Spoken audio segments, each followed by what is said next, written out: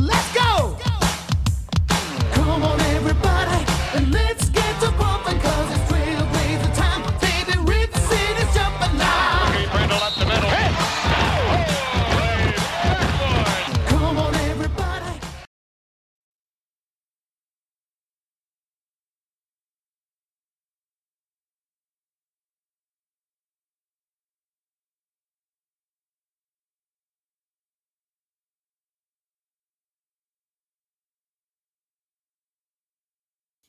All right. Are you ready? Yep. You clap it. All right, cool.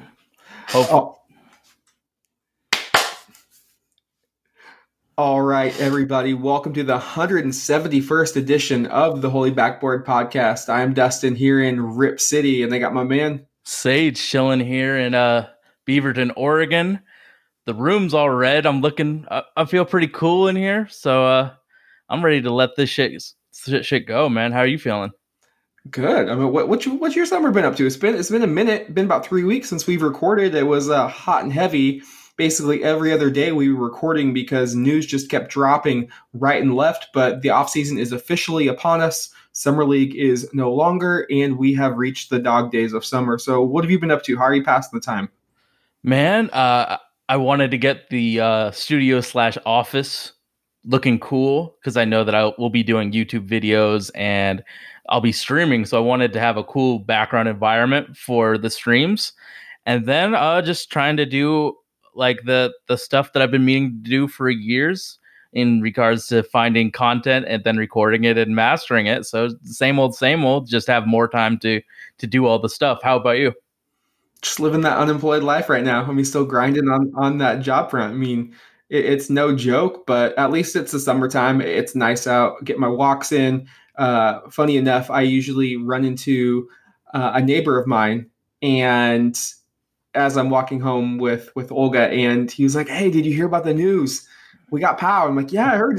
He's like, I'm not sure what to think. He's really old. Well, what's he gonna do? And I was like, "Yeah, I kind of agree, but I think he was basically brought on to be more of a vet presence." So I think that's a great segue. And we were already going to record today. So thank the Lord that news actually dropped again right before we were going to record. Woj announces Pau Gasol is going to play for the vet minimum in his 19th year with the Portland Trailblazers. As you know, he was a target of Neil's back in 2016 before he went and signed with the San Antonio Spurs. Obviously, there are a lot of miles on those legs, but he is a legitimate veteran with championship pedigree, first ballot Hall of Famer, no doubt. Going to be great for the bigs. Also, I think going to be really great for Mario Hezonja. Sage, how are you feeling about this acquisition? It is the 14th roster spot, so we have one more left, which I think they'll leave open in case of buyout candidate, or they want to do take back a couple players. Exactly, a lopsided deal. So how are you feeling about this one? So my question is he going to actually play, or is he just going to be the mentor for Zach Collins? Or is it going to be a little bit of both? I don't know. I haven't watched him play in a while, so I don't know how much he has left. In a while. That's the thing. I mean, there is nothing on him because he goes from the Spurs, which are a perennial playoff team, and he asked for a buyout, which struck me as odd, but he obviously knew that there was no chance for them to make any sort of a run.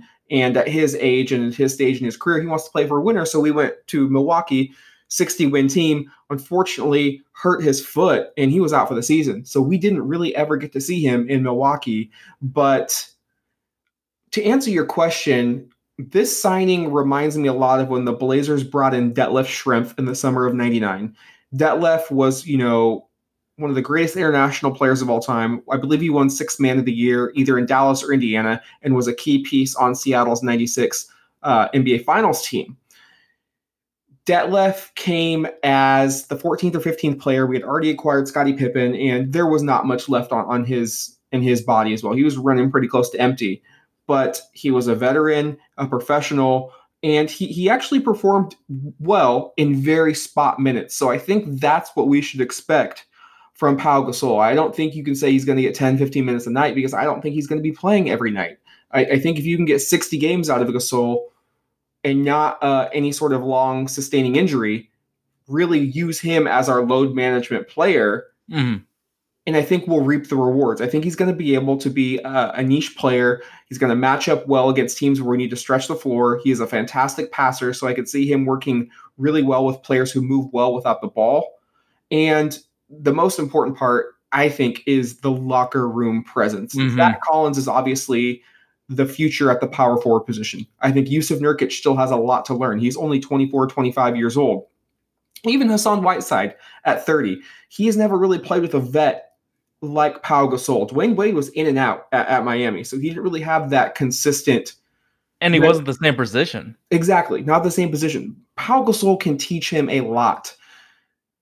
And I think it's also great that we're bringing in these leaders that can help shoulder the burden of Damian Lillard. We cannot continue to ask Damian Lillard to take on every reclamation project or to be everyone's therapist or to be there to smooth everything over. I think that is asking a lot of Dame. So when you bring in a guy like Kent Bazemore, great locker room guy. You bring in Anthony Tolliver. He's been around the block. He's in his mid-30s. He is here for one reason, to win. Pau Gasol, he has won. He knows he still has something left in the tank. He wants to play for a winner. So that's the first sign. If Pau Gasol is signing with the Blazers, you have to feel really good about the roster that we have because he could have probably gone to a couple other teams and helped them out in a similar fashion.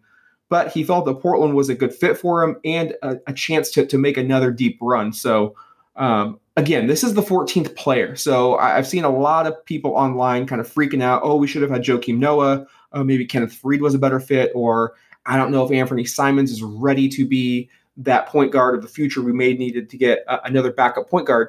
Let's just chill. This is the 14th player on our roster. He's not going to play every day. He's probably not going to start. He is there to bring moxie, to bring poise, and a calmness to that locker room. And like I mentioned, Mario Hezonja was already really excited about this. You know, the Europeans almost have a fraternity with what I've noticed. You know, Shaq talks a lot about how the big men are a fraternity in the NBA. And I think any NBA player feels like they're part of a fraternity because you're one of only, a handful of all human beings to be able to play at this level. But I think when you start segmenting those groups out, the Euros kind of stay together or have that natural bond because there are even a fewer select of them that have made it over to play professionally in this league. And there's a lot of respect from Hezonja growing up watching a guy like Pau Gasol. And he's already paying homage to Drazen Petrovic wearing that 44. So Hezonja is a wild card where I think he could really benefit this roster. And if he is excited about Pau Gasol and Pau can start to teach him some of the things that go into being a consistent pro. Now, I'm not saying he's going to live up to his lottery pick status, but if we can get consistency out of him, he can find his place on this roster. That's a huge win for the Blazers. And so now you've got these three really strong European players in Nurkic, Gasol, and Hezonja. And that's good for them to feel like there's a little sense of family on the roster. I mean, that they are, just like Sage, you've grown up, you had your experiences. I've grown up, I've had my experiences. Maybe somewhere along the line, we have some overlap where we can understand one another. Yeah. But a lot of times, maybe what Dame went through is not what Mario was going through. Mm-hmm. And I'll take Drazen Petrovic as an example. He came over from Croatia.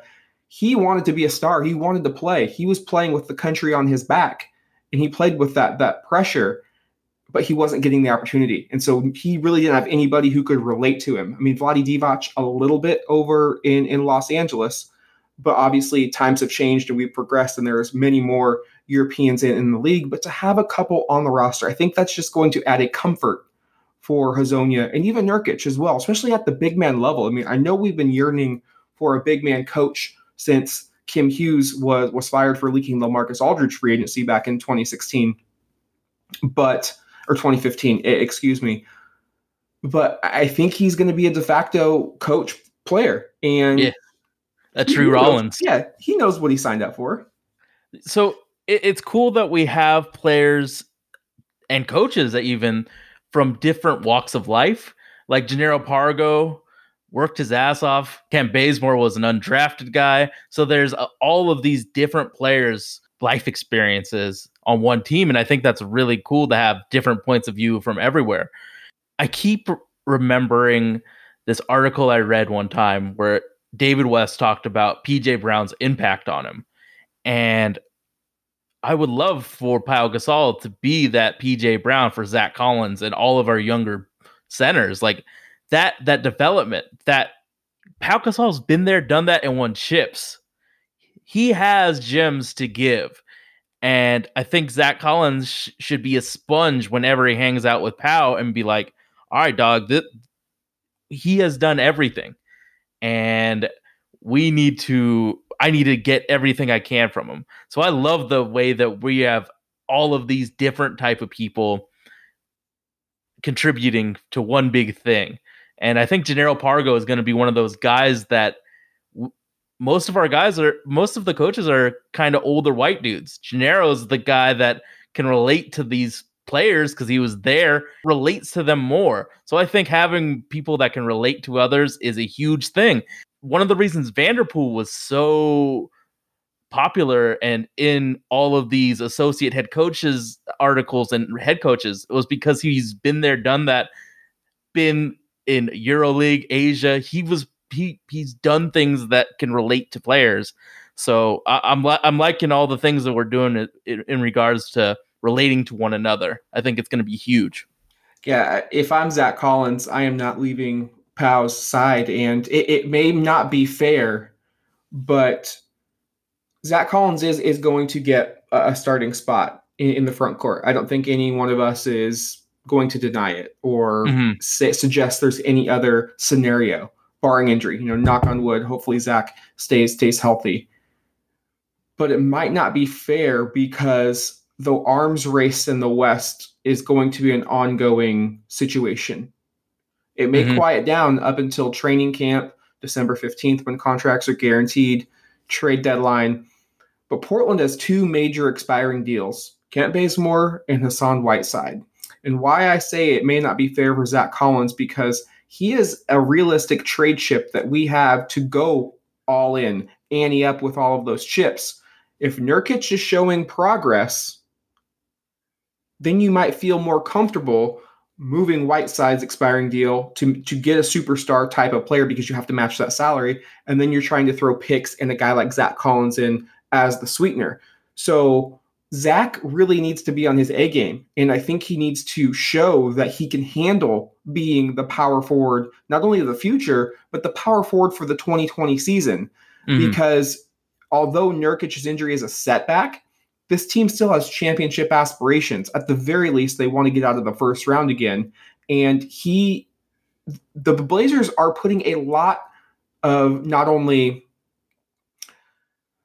responsibility, but they're putting a lot of faith in Zach Collins, much as they are doing with Anthony Simons. A lot of internal development will determine how far the Blazers go this year. And if Zach kind of stays the same or just shows a little bit of progress, then you know what? I'm not certain that his spot is going to be guaranteed. Now, if he comes out and does that Pascal Siakam third-year jump, I don't think he has anything to worry about. And now Portland's going to hold on to him to dear life. But there is going to be a lot of pressure on Big Z. And frankly, I'm excited to see how he responds, because he has all of the tools, but he makes those mistakes, such as he fouls too frequently. And he's a binge fouler, as I like to say. Foul monster. Foul monster. He comes into games and he misses bunnies right away. He starts to settle in, but he always takes 3 or 4 minutes to find his feet. He's going to have to be ready to go right off the bat. And I think those are instances where Pau Gasol can help him. Pau's not going to be able to teach him how to hit a 3-point shot consistently. That's going to be Zach putting in the work. But Pau can help him see the game. He can tell him what to do in certain situations, what to see on film, and just be there as a shoulder, somebody to talk to, somebody to ask, hey, what would you do in this situation? What should I have done here? So there's a lot riding on Zach, and I think he's up for the challenge, but that has been one of the biggest question marks when I am really re-examining and evaluating this roster and how far I think they can go, because you just don't know what you have. You think you know what you think is there, but is he going to achieve it? Is he going to become Pascal Siakam in that third-year jump, be a legit most improved player in that conversation? Or is he just going to be, he's a borderline starter? He's essentially Al-Farouq Aminu with a different skill set. Mm-hmm.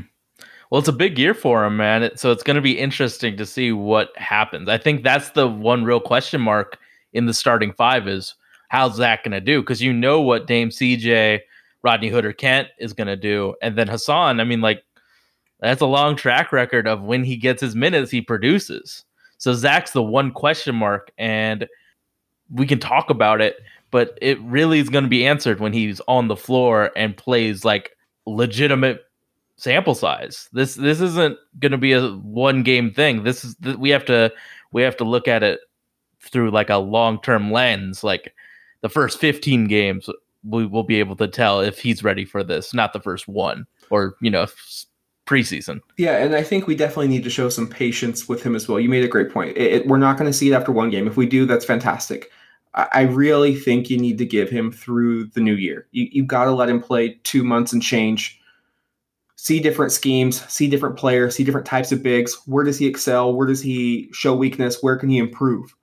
And I've had extra time on my hands, so I've gone back and watched some of the playoff games from this past year, and most recently against Denver, games 3 and game 6.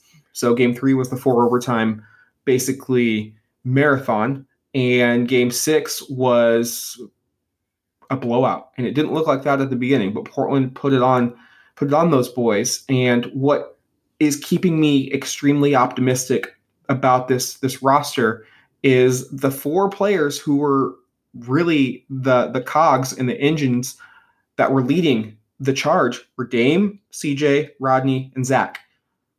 Sometimes Myers was in there, sometimes Cantor was in there as the 5, but those 4, which are going to be I think your starting 1 through 4, that was the group that was getting it done. And that's why it gives me hope, because that's the group that's probably going to start.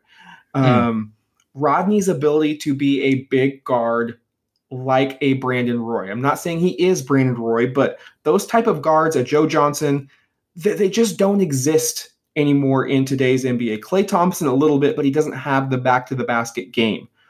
Rodney's ability to create mismatches is so unique and such a benefit. And it's what we had tried to do with Mo Harkless. If you go back earlier in that series, we tried to make them pay for putting Jamal Murray on Mo Harkless, and we dumped it in there. Mo, like Zach, gets a little too eager sometimes and just isn't as consistent around the rim. But Rodney he can go left, he can shoot the baby hook, he can just turn and elevate. And when he gets a rhythm, he can just flat out catch and shoot the 3. This is why I am so excited, is because we were able to bring him back, not only on a team-friendly deal, but he wanted to be back.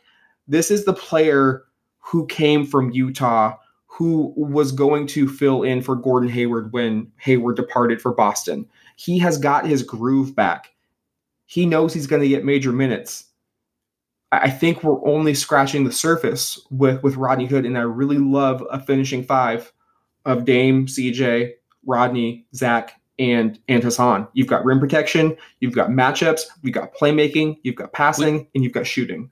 And we can switch damn near everything. And in today's, we saw that with Denver. It was switch. So we got guys that can switch defensively. And if CJ's like not having a good game, man, put Kent there, we're switching 2 through 5. Even Dame can switch onto a bigger guy because he's a very good post defender for his size.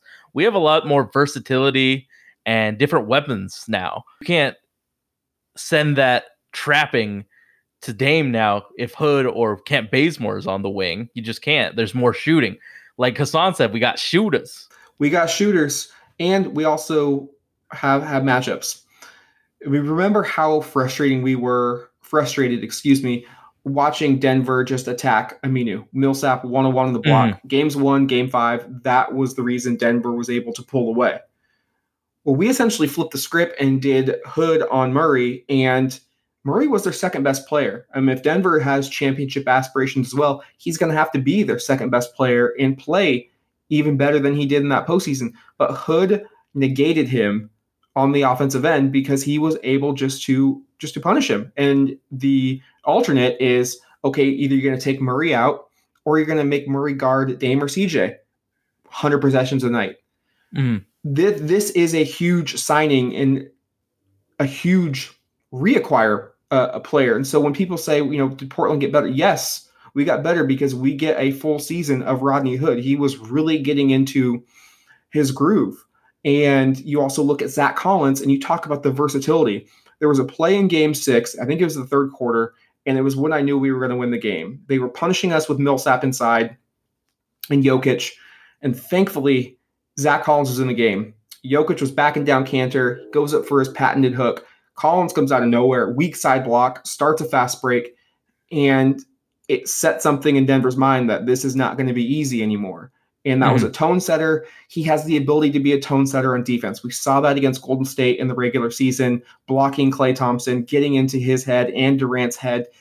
We need that on a game-by-game basis rather than, once out of every 5 games, Zach Collins goes off. So that's where we're looking for that next step out of that consistency. That consistency. But what I'm telling you, he's got to hit that 3. Because what made Myers so valuable for Portland in that Golden State series, teams are going to double Dame. They're going to double CJ, even in the regular season, in big games, close games. Zach's going to be out there now. It's not just going to be once every few games he's going to finish. He's going to finish the games barring foul trouble, and he's going to get a lot of top of the key threes. I hope he's putting in the work because we really need him to be as effective as Myers was on that 3. I mean, I don't really have any worries. He's got the form. It's just all about the confidence and the rhythm. And he's gonna get the rhythm playing 30 plus a night, being he has the role of a starting power forward. So it's gonna be interesting to see like what he does with that new role. And he expects to be the starter. That's what he said in those press conferences. He wants that starting spot. Now he's going to get it with the minutes, the role, the responsibilities. I think we're going to see a new Zach. And when you watch him on help defense, his IQ is really high. Like if he knows he has help, he's going to try and block it. If he doesn't have help, he's going to hands up, contest the shit out of that shot. He's special with the defense, man. He could be a post defender, a pick and roll defender, and a help defender. That's a rare thing for defenders, man. Like the last person I can think of that does that is Tyson Chandler. So we have a chance to have a very young, very good defender on the squad. And it's like, I don't need 20 and 10 from Zach. I think I just want to see if a rebound's in your vicinity, you grab it, you box it out, or you tip it. You play solid defense. You finish around the rim when you're given the ball, and you hit your open threes at a 33, 35% clip. An average clip? Yeah.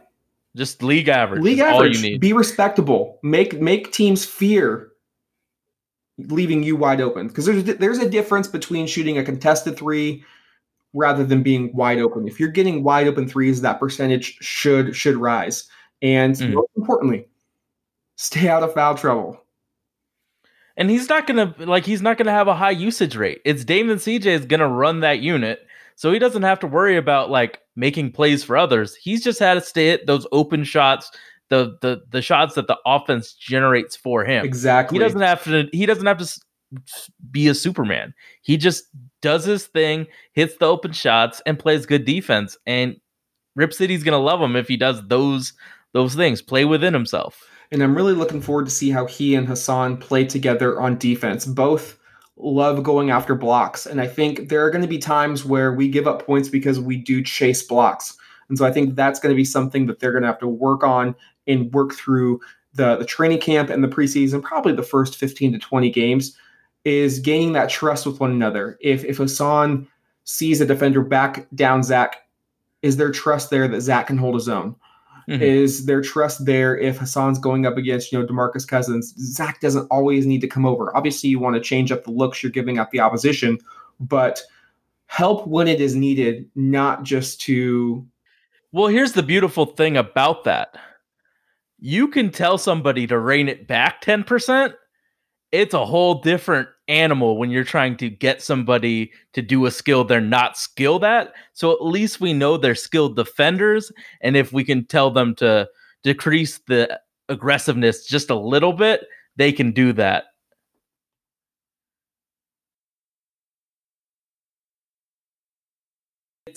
basketball's about continuity. So once they get that, they're going to be able to work together very well.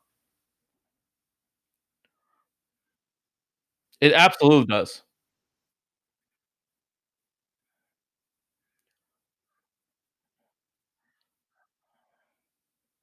On paper, who has a better defensive bigs?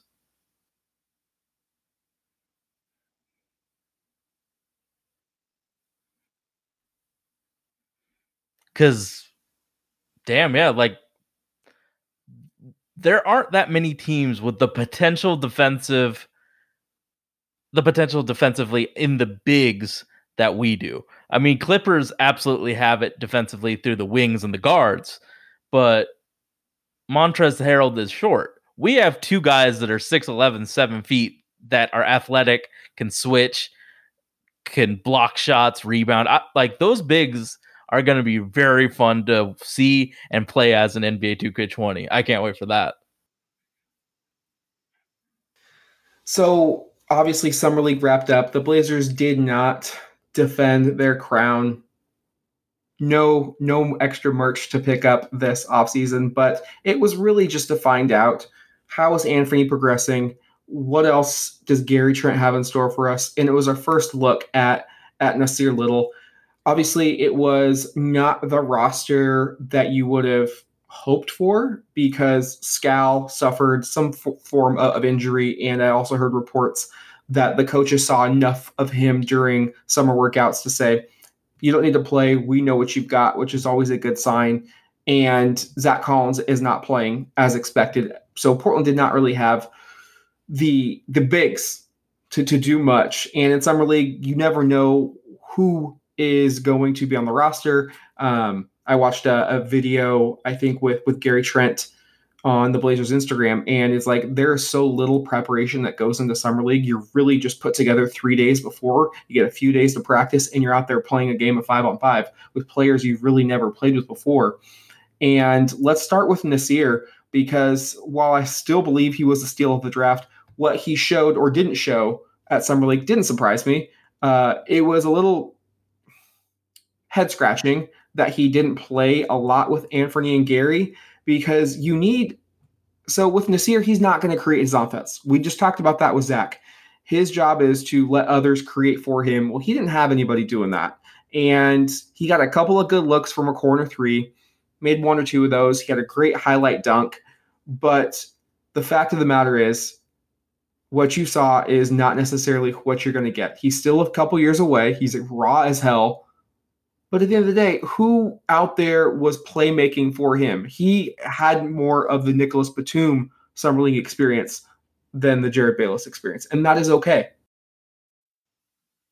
Well, my first question before I dive into Nasir Little, what as someone who breaks down tape, what is your philosophy with Summer League? Does it matter? Like, if someone dominates, does that matter? If someone doesn't do well, does that matter? Or are you taking everything with a grain of salt? Like, what are your philosophies when you watch these games that don't really mean anything to the grand scheme? It's a case-by-case basis. I don't think you can say it doesn't matter. I don't think you can put a blanket statement that says if somebody dominates, they're going to be great, or that, again, it doesn't matter. And if somebody struggles, I don't think you can just write them off. I mean, look at Trae Young last year. He looked awful in Summer League, and halfway through the season, it clicked for him. The game slowed down, and he looks like one of the best young players in the entire league. I will give you a couple of examples. So when you look back at Jared Bayless, I bought into that hype. But when I was with the team working for the organization, Neil O'Shea brought it up actually in one of the office meetings. And I'm sorry, I can't really remember what the reference or why it was brought up. But he basically said it was in reference to Bayless winning Summer League MVP, that he got his points by getting to the bucket and getting to the free throw line. The dude averaged like 15 or 17 free throws a game. That does not translate over to the next level. You look at a guy like Jeff Pendergraph. We brought him in, and I think he was in year 2 or year 3, and we tried to run post offense through him, and he couldn't even look capable of doing it against Summer League bigs. To me, that translated. He looked bad, and I thought it would translate, because if you can't do it against Joe Nobody. You're not going to do it against Joel Brisbilla in practice. And then there are players like Damian Lillard and Brandon Roy, and to an extent, Anthony Simons, where it looks easy. They don't look like they're trying too hard, and they're still getting to their spots. They're hitting their shots, and they look and they know that they are the best player on the floor. So you have to take it on a player-by-player basis. And what are they trying to achieve, Sage? In Pendergraft's case, he was trying to become a better low-post player. That certainly wasn't happening. For Dame and Brandon and Anthony, they were looking to run a team. They were looking to be a leader of that team, and they were basically burdened with or putting the responsibility of being the team's playmaker. Did they achieve that, and how difficult did they make it look? They made it look pretty dang easy. The one thing that I can say without a shadow of doubt in my mind, Anthony's a 1. The way he dribbles, the way he's fluid, the way he can make plays for himself, and I think he can make plays for others. He just didn't have skilled players with him, so he only got 2 assists a game basically, but I bet he had a lot more potential assists. It's just the random power forward couldn't make the shot. So yeah, like I think Penny's a 1, and I know it's tough to really say what makes him a 1, but it's kind of like porn. I know it when I see it, and I think that Penny's a 1. I think Gary Trent's a 2 and will never be a 1 because he doesn't look for other people. He's trying to get biz himself. You saw it at damn near every game. He was shooting because he was the second best player on the team.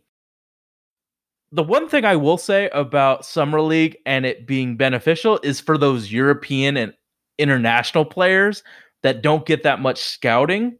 I think it's huge for them. But American players that have gotten scouted to death, I don't think it matters as much because there was a guy named D.D. Silva on the Pelicans. His scouting report said he was a post player that sucked on off ball. I watched him. He's a 3-point shooter that's really good off ball defending.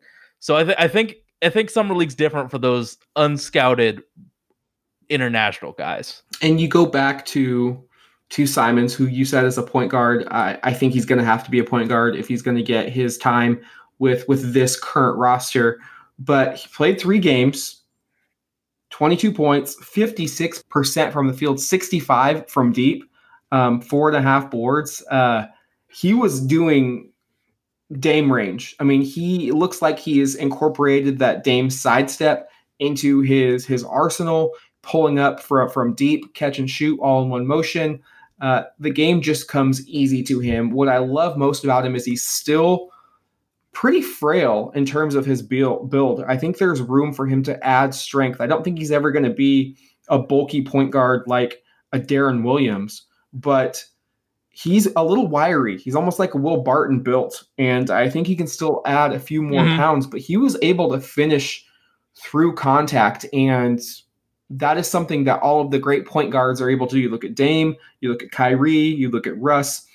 You get into that land of the Giants, you better be able to finish because history shows they're going to really have to foul you for the refs to blow that whistle. And he's able to finish with the best of them. And I think people who are maybe a little skeptical of Simons running the backup point, I mean, that sooner or later, you got to take the training wheels off and see what you have. Yes, I know this is an important season, but where else was Portland going to find the potential production of Anthony Simons, either in free agency or via trade? It's not free agency because we had to sign our own, and trade, we had other holes to fill because Yusuf Nurkic is down. So Portland really was left with no other option. I mean, I wholeheartedly believe that they believe in Anthony Simons. I do as well. But the bottom line is, if you look at the way the offseason was laid out, the hand Portland was dealt, it has to be. That is the only natural fit is, okay, Penny, we had to let Seth Curry go. Evan Turner's gone. This is your show to run in the back. I think that the second Evan Turner got traded, Penny's the backup point guard. That's on the depth chart. That's everything. I find it very amusing that you said that he was a Will Barton type of guard, since that I've after after that Kings game. I said that. So I'm feeling pretty good that my wild guess is turning out to look kind of nice. Anyway, but yeah, Penny has a role, and it's kind of like last year was his redshirt year. Like, he got to learn the game. He played a few games, but really he wasn't used much. Now he has a role. So this is kind of like his rookie year. Terry needs to give him that confidence that you can make mistakes. You're getting your 15 minutes. Just make your mistakes, learn from it, and help this team win. And you look at his running mate in the backcourt, Gary Trent Jr., going into his second year, second-round draft pick. I think we're actually going to see a little bit more in the regular season from Gary Trent than everyone is assuming. Now, I don't think he's going to be a consistent rotation player, but I think a few games here and there, he's going to get his opportunity. I don't think you need to play Kent Bazemore big minutes. We need to save him for the postseason. I think this is a year, if we can do it, to really maybe give Dame or CJ games off here or there. We saw Dame almost break down during that conference finals run. I mean, damn near he's playing with a dislocated shoulder towards the end of the Golden State series, and you could see his production start to tail off a bit in the Denver series just because of everything he had to shoulder. I would like to see the Blazers at least reduce his minutes a bit, or you're playing the Grizzlies. Dame, you're going to take the night off, and we are going to win this time. There's no Mike Conley there to spoil any games. And so I think Portland has to be smart with it. But as we saw against the Sacramento Kings in the regular season finale, when these young players are given an opportunity and a known role, they take it very serious and they play like it's their last. And if we look at what Gary Trent did, he played in all 5 games, almost 21 points, 41% from the field. What I really loved seeing is he had about 6.5 boards, steal and a half, and 3 assists. And in 3 games, he was absolutely lights out. Against the Rockets, I believe he had 31 points and couldn't miss. Other games, he really had tunnel vision and started to force it.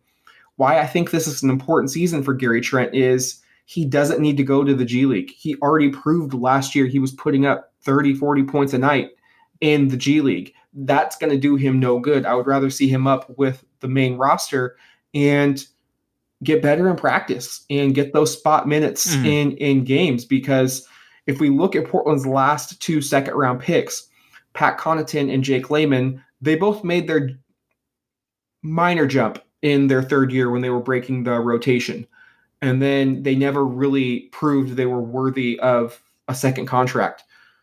So I think for Gary's sake, in order to not make that 3rd year a make or break, I would like to see him get in that rotation for a couple of games, a handful of times where the opportunity presented itself, because he is an NBA player and I value him, I think, more than most of the Blazer community. He's still super young and he does things almost like Rodney Hood that other guards just don't do. He's got really good size, his ability to post up.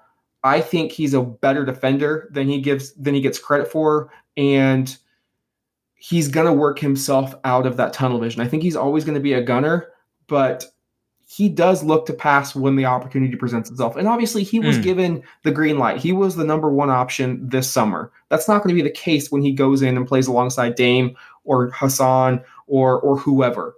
But yeah, his role was, he got the green light because of the role. Gary's going to be a guy that, like, let's say Kent's bricking and he's not really contributing offensively. We'll throw Gary Trent in there and see what happens. I think he's a matchup guy. He's a break glass in case of shooting problems type of guy. And at least he'll have a role. Like, he'll be in the rotation sometimes, and that's good. It's all about that royal jelly. And if we give him a little bit more than he got last year, that's a good thing. And yes, he deserves to be in an NBA roster. Most good rotation players in the league aren't on that original roster, so he might blossom on another team. It's just right this second, there's a lot of shooting guards on this team, a lot of 2-3 swings. So, but as long as he takes advantage of the opportunities that he's given, and I think there will be some that are given, it's going to be a good year Yeah, for and I him. think Portland just needs to be cautious with Trent. Obviously, I don't think Layman's going to break out next year. Connaughton didn't in Milwaukee, but we gave up on Will Barton too soon. I was willing to move Will because he was given enough of an opportunity, but it was, in hindsight, it was the wrong decision. He has flourished in Denver, and I think Trent's, if you're looking at talent, is closer to Will Barton than I think Jake Layman or Pat Connaughton. And again, if the opportunity presents itself, I think it would do Stotts a lot of good if Trent is earning it in practice to reward him with minutes, because again, it's 82 games, injuries happen. We need to keep our guys rested. The playoffs are the goal. Being at our peak shape, mind, mental, whatever, come April. But to get through, essentially the dog days of winter, we're going to need guys like Gary Trent, Scalabissiere, Mario Hezonja. I mean, they're going to have to play a role. I mean, we may get a Gary Trent game just like you got a Nick Stauskas game on the opening night against the Lakers. Absolutely. So, this kid can play, and I know it wasn't perfect. Sometimes it wasn't pretty, and he does have a chucker mentality. But again, that was his role for Summer League, and Summer League is a lot different than the big show. And I went back and I also rewatched that Sacramento game at the end of the regular season, and he was a very willing passer. I don't think he forced up as many shots as he gets basically dinged for. And if he can just become, it's interesting because he was known as a 3-point shooter at Duke, but I feel like he's almost better at the mid-range in the NBA. So if he can just become a better knockdown shooter, more consistent, because he's very streaky right now, he's going to have a role. I think he could be a really good, almost like a Kent Bazemore type. Play defense, hit your threes. He's going to learn a lot and hopefully contribute to the team. What do you think about Mario Hezonja's role this year? What do you think it is? He's a wild card in my opinion. He mentioned during his press conference that the coaches see him as the Evan Turner, the facilitator. If you look back at the last 3 games of his Knicks career when he was put in that point forward role, he killed it. 30-plus games or 30-plus points, a lot of dimes, just a great playmaker. He's a player who, in my limited exposure of, feels like he runs a lot on confidence and rhythm. So if you get him going, I mean, it's not rocket science. You get a player with talent and their confidence opens and widens, just like Rodney Hood, they're going to perform. I could see him in that role. I mean, he's not a shooter. That is one thing that he is not. So I don't anticipate him playing off ball a whole lot. I could see him getting out in the break and being a slasher and finishing, but to me, his skill set looks like he's a playmaker. So I think you can play him and Anthony alongside one another because Penny can switch between the 1 and the 2 pretty seamlessly. And if Hezonja is looking to play make, I really like that second unit option right there. But he's one that I don't know if his minutes are going to be consistent. And I don't think for so him either. Though, to not exceed expectations, but to be a rotation player, I think we're going to have to give him consistent minutes. I don't think he's a player you can yank in and out like an Anthony Tolliver and just expect him to basically be a pinch hitter and say, yeah, I'm going to go and perform. I think he needs to get consistent minutes, know his role, but unfortunately I don't see that just because we do have Kent Bazemore. Yeah, we have a lot of talented guys at that position, man. So I have a feeling that he's gonna get some minutes, but then he's gonna get, I think, the Nate McMillan treatment where he plays 10 games and then sits 10 type of thing. All right, Sage, the moment I've been waiting for. I want to go down 1 through 15. Now these can change before we do our season preview, but so much has happened this summer that I want to look at the Western Conference, a state of the West as of July 24th, 2019. Now, these rankings are where I envision the teams landing in the final standings, not necessarily an overall power rankings of how well the team is, but given Portland has injuries, Golden State has injuries, Paul George is going to be out for the first couple of weeks. To me, it made the most apples to apples sense to say this team is going to finish here. Doesn't necessarily mean they're better than the team below them, but regular season obviously determines the playoffs. So Sage, this was very difficult for me. I had trouble even picking the 15th team. I mean, to be perfect, every spot I had trouble picking. Yeah, my shit's gonna be weird. Yeah. Who do you have finishing dead last in the Western Conference? Man, this is tough. It was between the Grizzlies and the Kings for me. I went Grizzlies at 15. I'm a lot higher on the Sacramento Kings than you are. I reluctantly picked Memphis. I really liked what Jonas Valanciunas did for that roster down the stretch. I think he is a Yusuf Nurkic type of reclamation project where he's going to put up big numbers on that team. I really like Jaren Jackson Jr. But anytime that you are starting a rookie point guard, you're going to take your lumps, especially in the Western Conference. I know they brought in Tyus Jones to be Ja Morant's backup, but there are just too many good teams in the Western Conference, and the Grizzlies really aren't trying to win. They're going to develop a lot of talent, and they have guys like Jay Crowder and Andre Iguodala. I don't think they're really going to play meaningful minutes for the Grizzlies. They will find new homes for those guys, probably take on salary and get draft picks in exchange as well. And also Josh Jackson as your starting wing. That's a recipe for being the worst team in the West. Who do you have at 14? I have the Kings because, man, it's always a good bet to bet on the Kings for fucking shit up. So I looked at their offseason and I graded the team's offseason. I gave the Kings a D. They just gave their current players a lot of money. So I don't think they improved.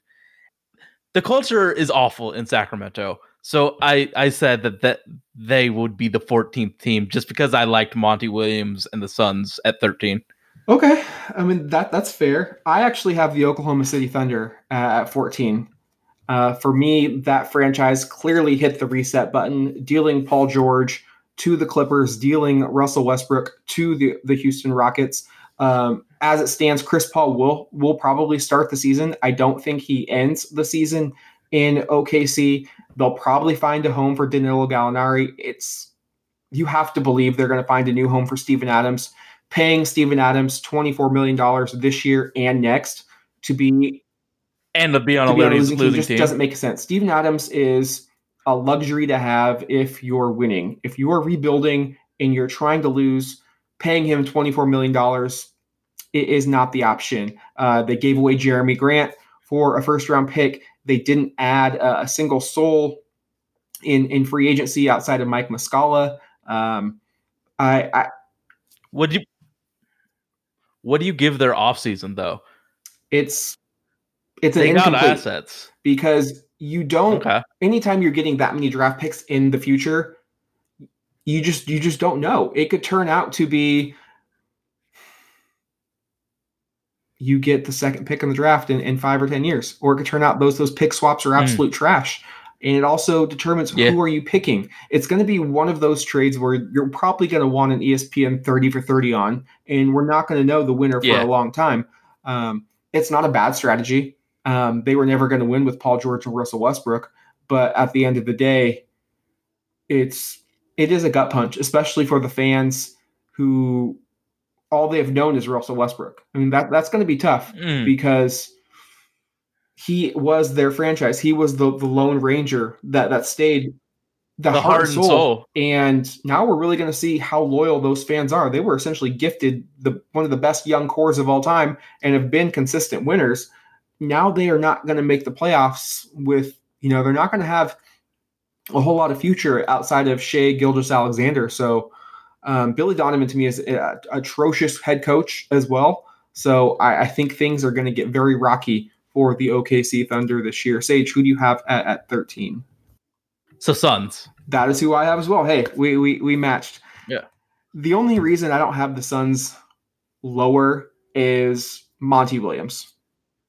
Yeah, Monty's a good development guy. I think the players are going to respect Monty Williams' work ethic, and if you respect that, you're going to play really hard for him. There's going to be games where those guys bust their ass for Monty Williams. It's that level of respect is hard to find in a coach. I mean, like, remember when his wife died and the Pelicans and the Thunder were broken up for Monty? That's the type of guy Monty is, where you just care about this person. And the Suns are going to care about Monty Williams. And salute to him. I'm glad that he has another chance coaching in this league. The Phoenix Suns on paper, not bad. Rubio, Booker, Oubre, Bridges, and Ayton. But for whatever reason, when a player dons a Phoenix jersey, it's almost like their rating just drops like 10 points. I don't know what it is. If it's they get overheated in the Valley of the Sun, it's Robert Sarver rubbing off on them. Yeah, the culture just man. sucks the talent and life out of every player to play for that franchise. I don't love their core. I don't love Booker and Ayton. They made a terrible trade, only acquiring Dario Saric to move down 5 spots. That they took Cam Johnson, who's 23 years old, doesn't really fit the timeline of what they're looking for. They are not in win now mode. They spent $17 million for 3 years on Ricky Rubio. Whatever they have, I don't like. Phoenix is a team that I need to believe it. I need to see it before I believe it. Like, I just do not believe in the Phoenix Suns. I love Monty Williams, but I mean, I think they are still so far away, and it's frustrating if you're a Phoenix fan. All of those high draft picks, and even DeAndre Ayton. I mean, he looked well, but he was getting benched for multiple games in the regular season. He doesn't play defense. Mm-hmm. I mean, he's basically stat padding at this point in his career. And yes, I know he's a second-year guy, but when you're the number 1 pick and, Jaren Jackson Jr., Trae Young, and Luka Doncic go immediately after you, man, you better elevate your game. So their season hinges not on Booker, on DeAndre Ayton, in my opinion. Mm-hmm. That's a lot of pressure, man, that you're putting on a young guy. Pick? Dude, nobody showed any love loss for Greg Oden when he was the number 1 pick. I mean, it was just same thing with Zion, your boy. They are going to expect that dude to come in day one and produce. What, fair or not, those are the expectations that come with being a top pick, and especially that was a loaded draft.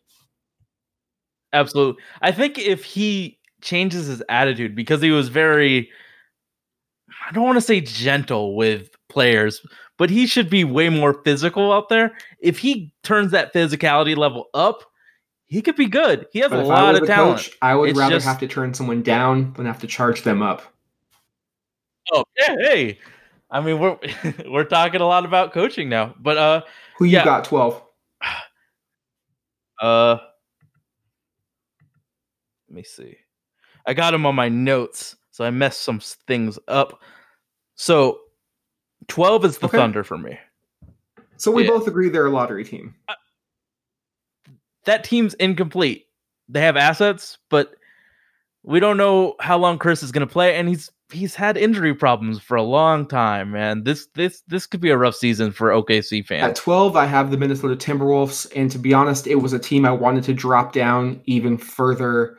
Absolutely loathe this roster and how it has been constructed. Looking at it, it is a complete clusterfuck. You have Jeff Teague and Josh Okogie as your starting backcourt. Could arguably be the weakest starting backcourt in the entire league. Okogie should be a nice rotation player to bring in off the bench. Teague, in today's NBA of point guard greatness, if he's your starting point guard, you're always going to be at looking for that. You're always going to be at a disadvantage. Andrew Wiggins, I think it's perfectly clear he is never going to live up to the hype as the number 1 draft pick. Add on to the fact that arguably a top 5 worst contract in the league. I do like Robert Covington, but I think he's going to be a player. If the Timberwolves were smart, they would get future assets for him because he is a win now guy. And then Karl Anthony Towns. I love him as a player, but I don't think he is essentially the new Anthony Davis, and the Minnesota Timberwolves are the new New Orleans Pelicans.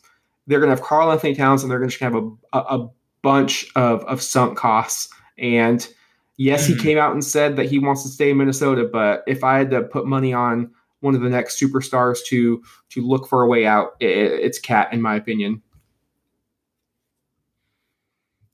I do like shit, man. I gotta look his name. Kent Bates Diaw is I think is better than Josh Okogie. Because I just look at stats and Okogie's very high variance. So Bates Diaw was more consistent for me when I put him on daily fantasy, which is how I looked at the Minnesota Timberwolves last year. But Cat's fantastic. Cat's very good. I actually have the Timberwolves. You have the Timberwolves at but no, you have the Thunder at 12.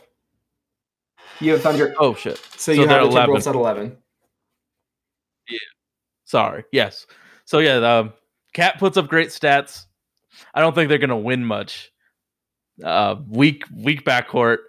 Wiggins is, and then I think Covington's gone. At 11, who do you got? Oh, that was Minnesota. Excuse me. I have. Yeah. See, we're both getting confused. I have your beloved Pelicans at 11. I don't love the fit with Favors and Williamson if that's what they're going to roll with as the starting fives or the starting front court. If I was Alvin Gentry, I would give Zion as much space as possible to operate. You know me, I love Drew Holiday. I think he's one of the most underrated players in the game, but I think there may be a bit of a backcourt logjam. I mean, you're looking at Drew, Lonzo, Josh Hart, and JJ Redick.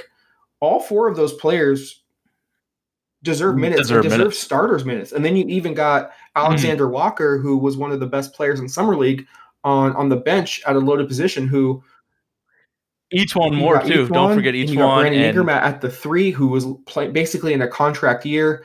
I like what the Pelicans did in the offseason.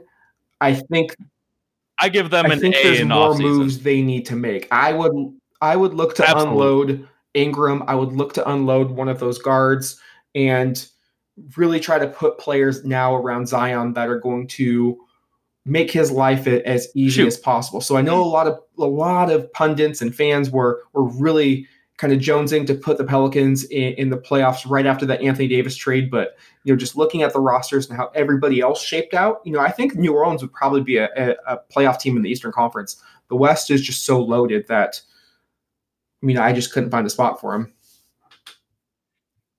I have the Pelicans. But that's because you're a Pelicans fan. But but I absolutely see all of the points you've made, and they're points that I've thought of in my head too.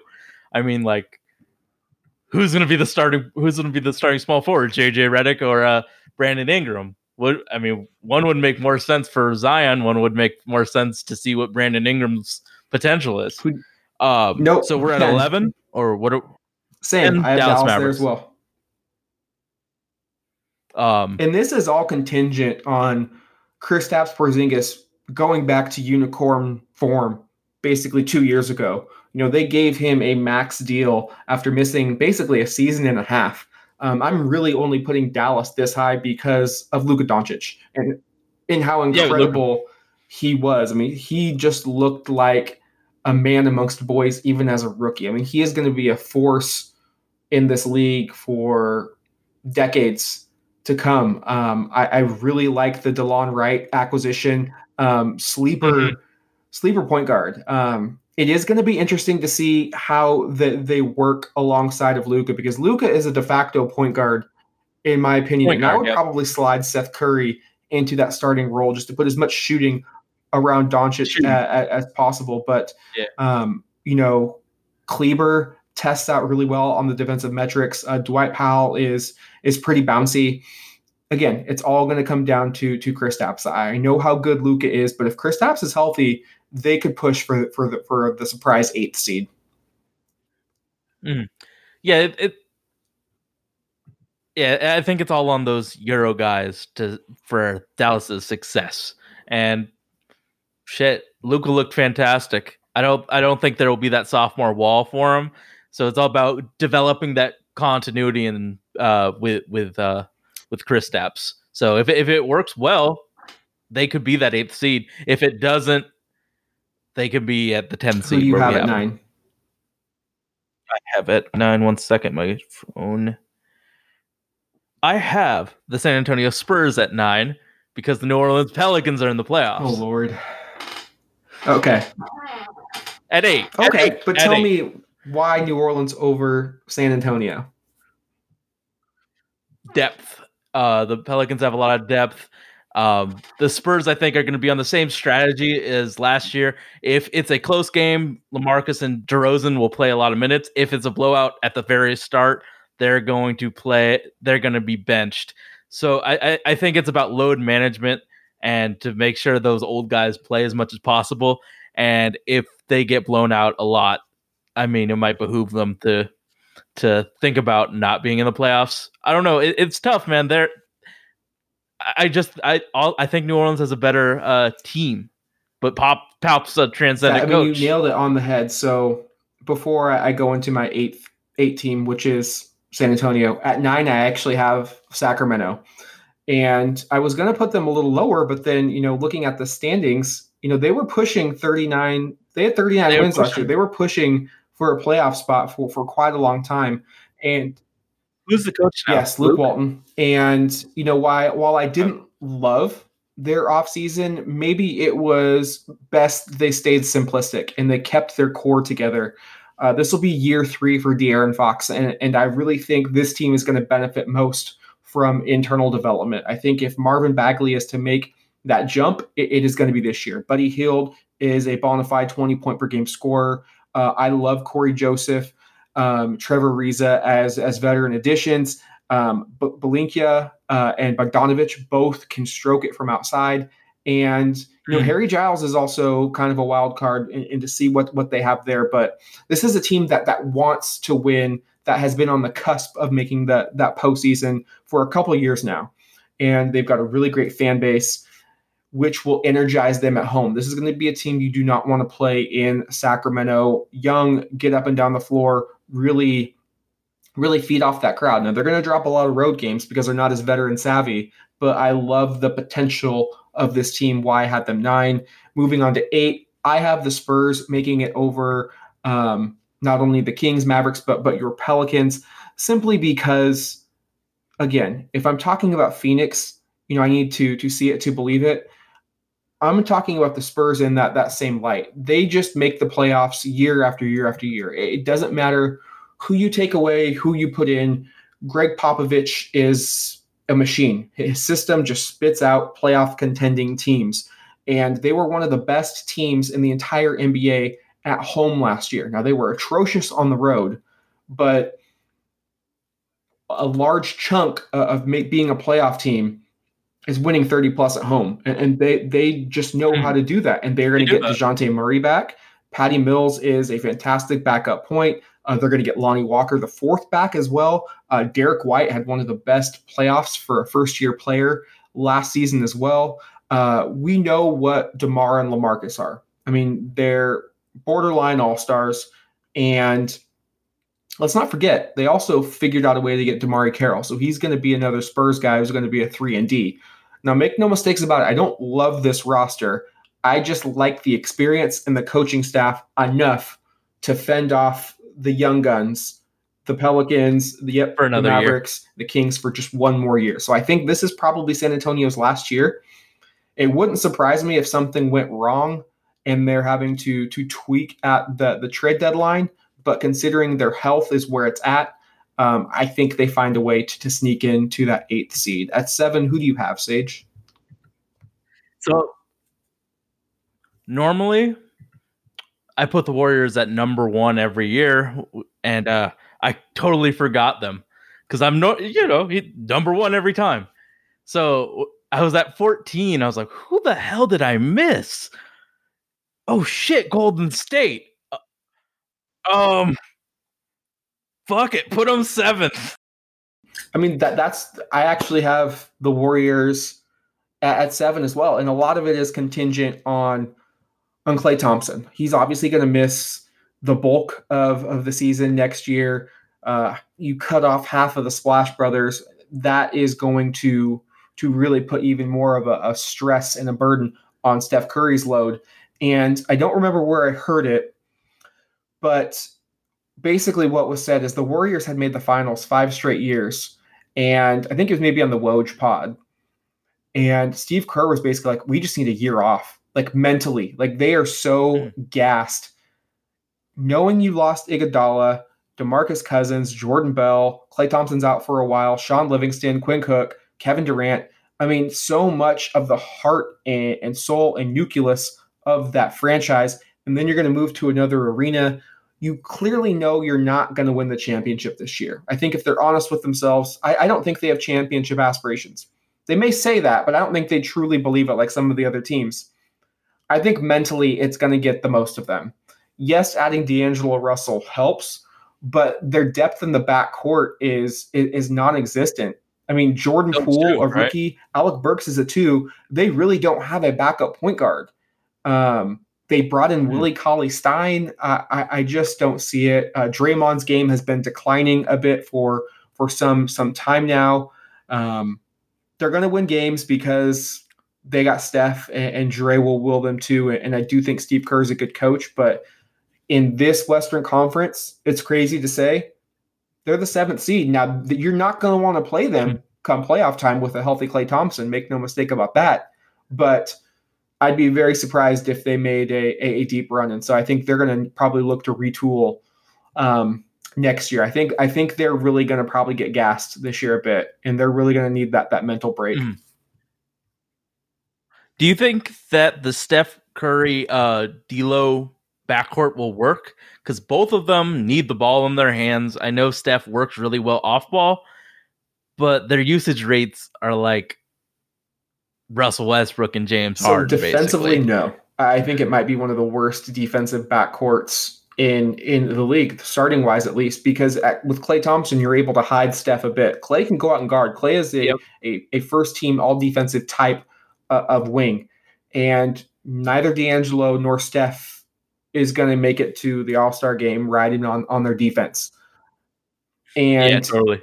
Also, let's not mistake that they lost Kevin Durant and Andre Iguodala, other wing defenders who would guard other primary backcourt scorers.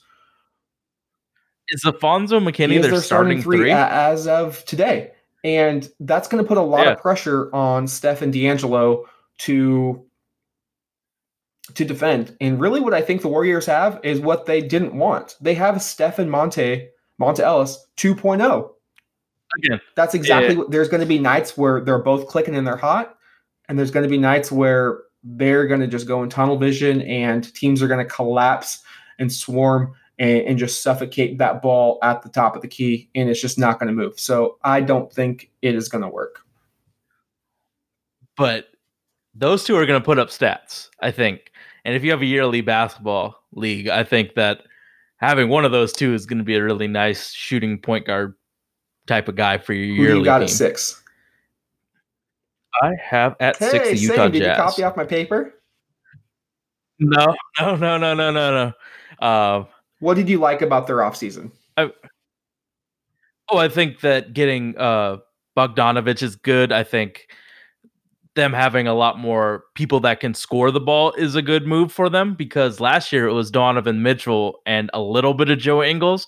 Now they have Conley, Bojan, Luke. I mean, they got more scorers, and then more space for Rudy Gobert to do his thing offensively.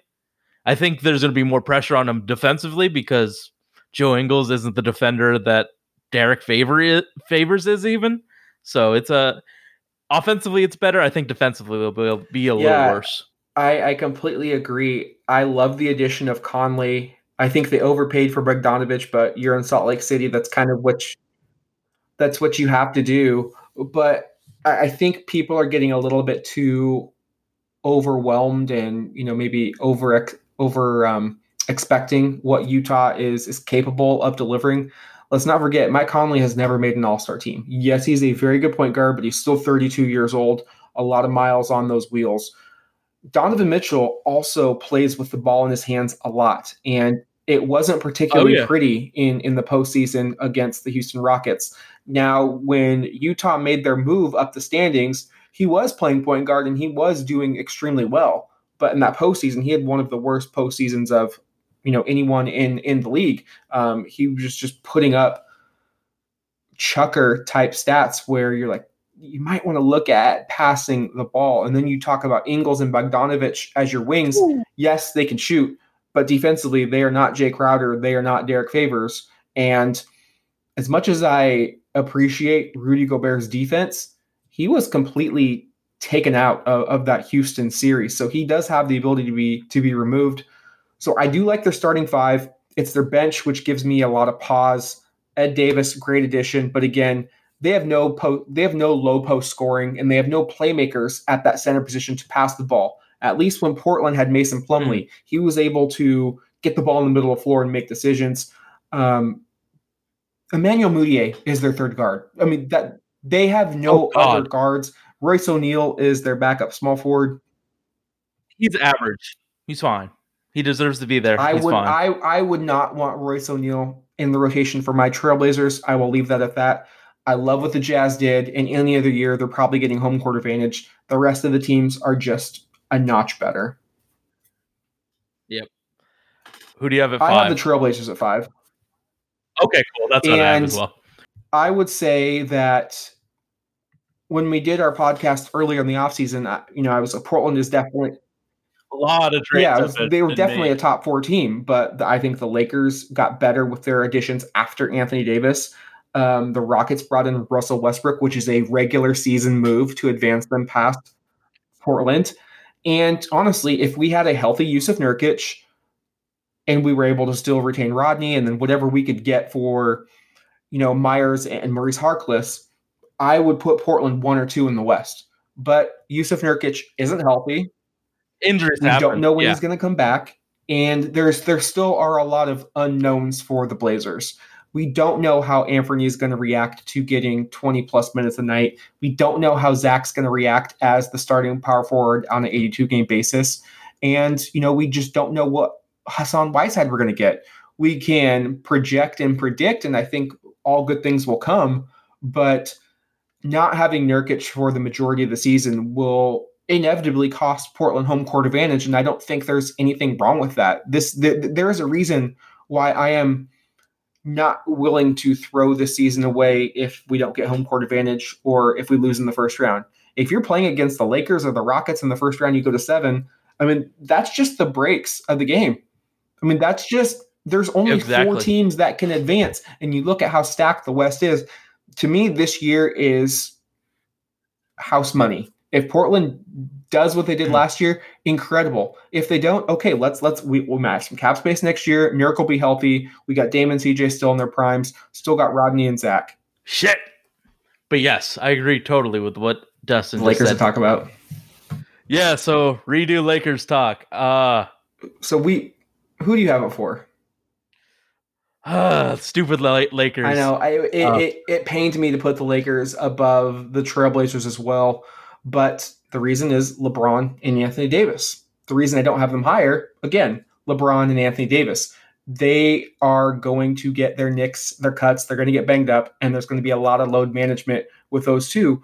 But what their management finally did that they didn't do last year, they added shooting. Troy Daniels, Danny Green, Jared Dudley, Quinn Cook, and they also have Kyle Kuzma returning as well. Let's not forget, they also added DeMarcus Cousins, who is going to be playing for a contract, and I think he's going to give them pretty good minutes. There's just a lot of versatility to like with this roster, especially with LeBron being the facilitator, and I think that's going to cause a lot of problems for defenses because he's a big boy. He's a big boy, and he really is the closest thing to Magic Johnson since Magic Johnson. He's really going to get his opportunity to be that player in Staples this year.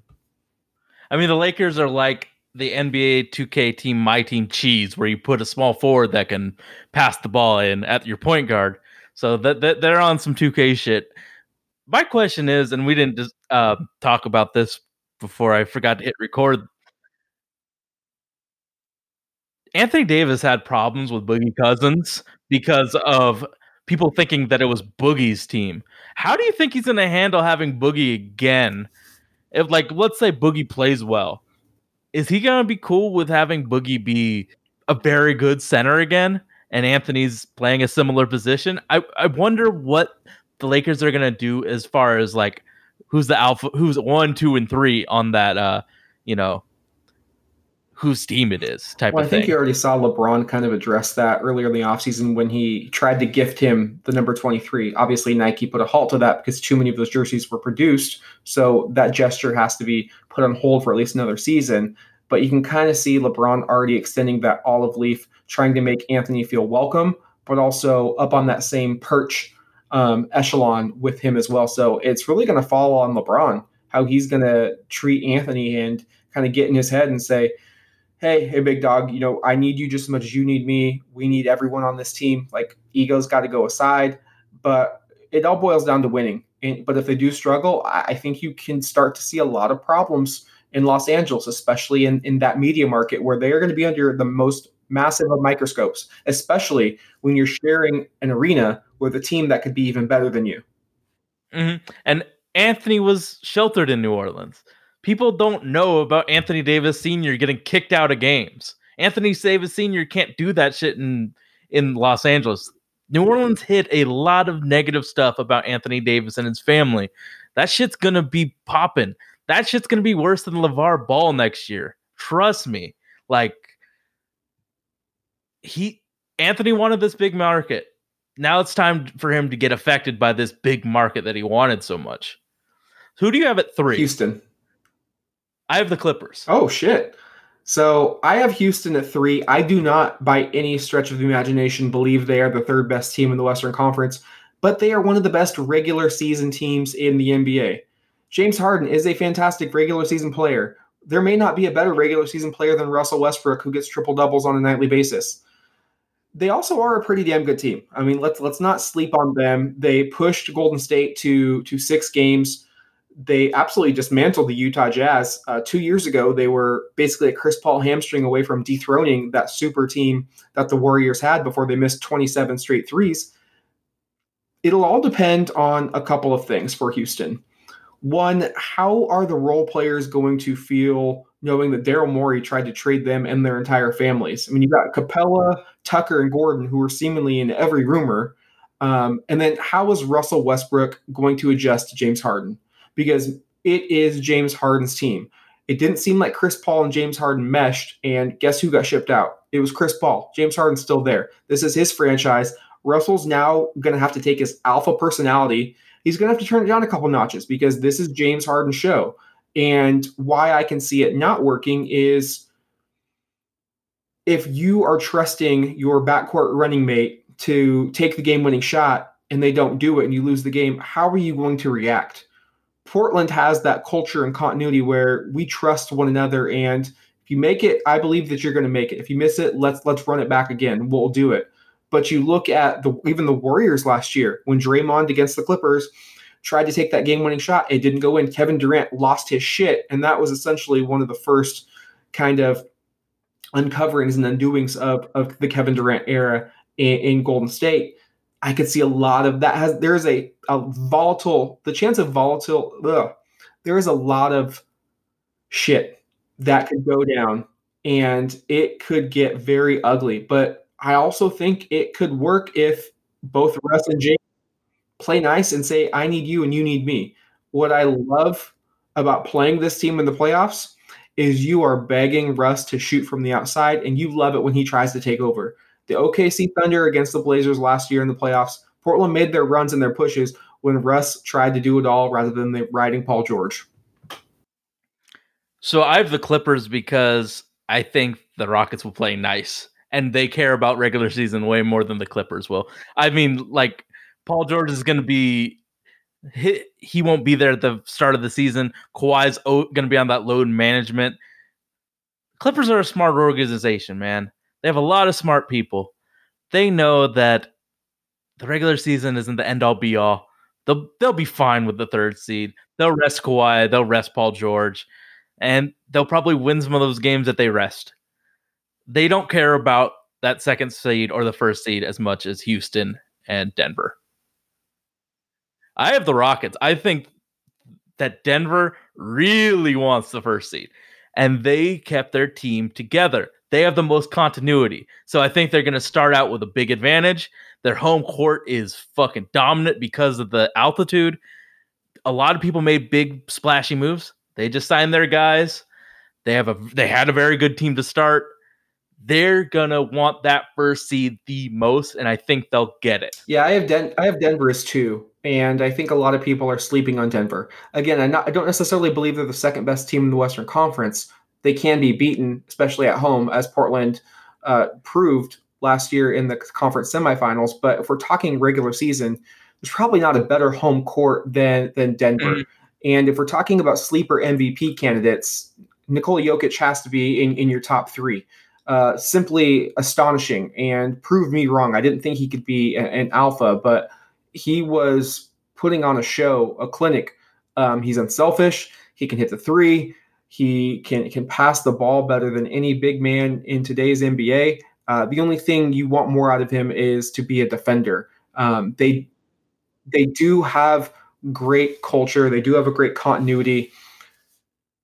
Great coach. What I worry about with Denver, who is that number 2? You're paying Jamal Murray like he's a number 1, but he needs to become consistent. Jamal Murray needs to become an all-star for Denver to really be a championship contender. And I think if I was the Denver general manager, I like getting Jeremy Grant for that first-round pick. That first-round pick is going to be in the high 20s. He is going to solidify your rotation and allow you to play matchups better than you would whether you just have Paul Millsap.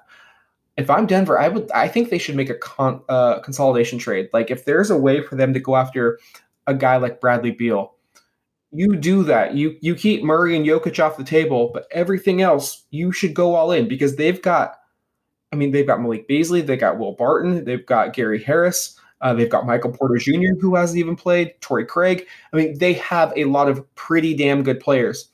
I think they just need an extra really fucking good player to carry them in the playoffs because clearly it was Jokic and Murray on a couple of the nights, but nobody really else made a push. I do think they are going to be the 2 seed at 1. I have the Clippers, and I agree with your points that I could see them as the 3 seed. You're right. Paul George is coming off shoulder surgery, probably will miss a couple weeks of the regular season. Kawhi is never going to be an MVP candidate because of how few games he plays in that regular season. But this team has dogs. I mean, they got Montrezl Harrell, Patrick Beverly. I mean, they are waiting for this moment. And I know it's crazy to say they're playing with a chip on their shoulder, but they are playing in Laker country. Los Angeles is a Laker city of all sports. The Lakers rule the fan base and the front pages. And they have to share an arena with those dudes. You don't think they want to show them up? They are going to want to play the best basketball. I think they're looking for that. This is their opportunity. And as much as Doc Rivers is going to want to play at Kawhi, they only have Kawhi and Paul George under contract for 2 seasons. So yes, you need to monitor their minutes, but winning cures all. And I truly believe that they're the best team on paper. I mean, they have everything that you want out of a roster. I mean, they're a super good team. I just don't think they have that hunger and the reason to prove that what the chances that the other teams made are worth it. And then Denver, they want that respect. So I definitely could see a world where the Clippers are number 1, but I just think if this was a simulation, I think Denver will be the number 1 seed more, just because they also have that chip on their shoulder. Sage, it's been a long one. We've covered a lot of ground. Summer League, Pau Gasol, the state of the Western Conference. Let our listeners know where they can find us. So we are on iTunes, Stitcher, Google Play, all the feeder apps, Himalaya Podcasts. We're on Nothing But Net Radio.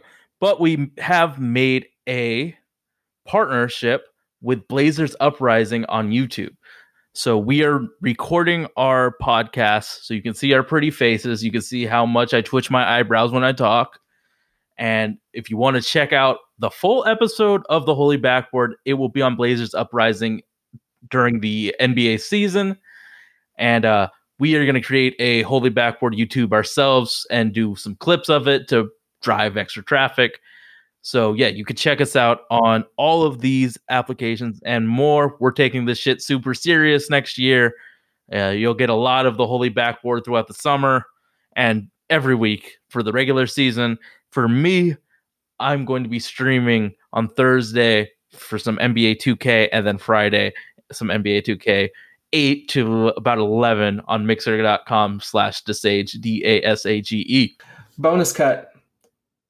Myself, I dropped the ball. We had a fan question from our guy, Peter. Oh, shit. Rip Citizen. We covered it a little bit already, but he says, hey guys, hope you're enjoying your summer thus far.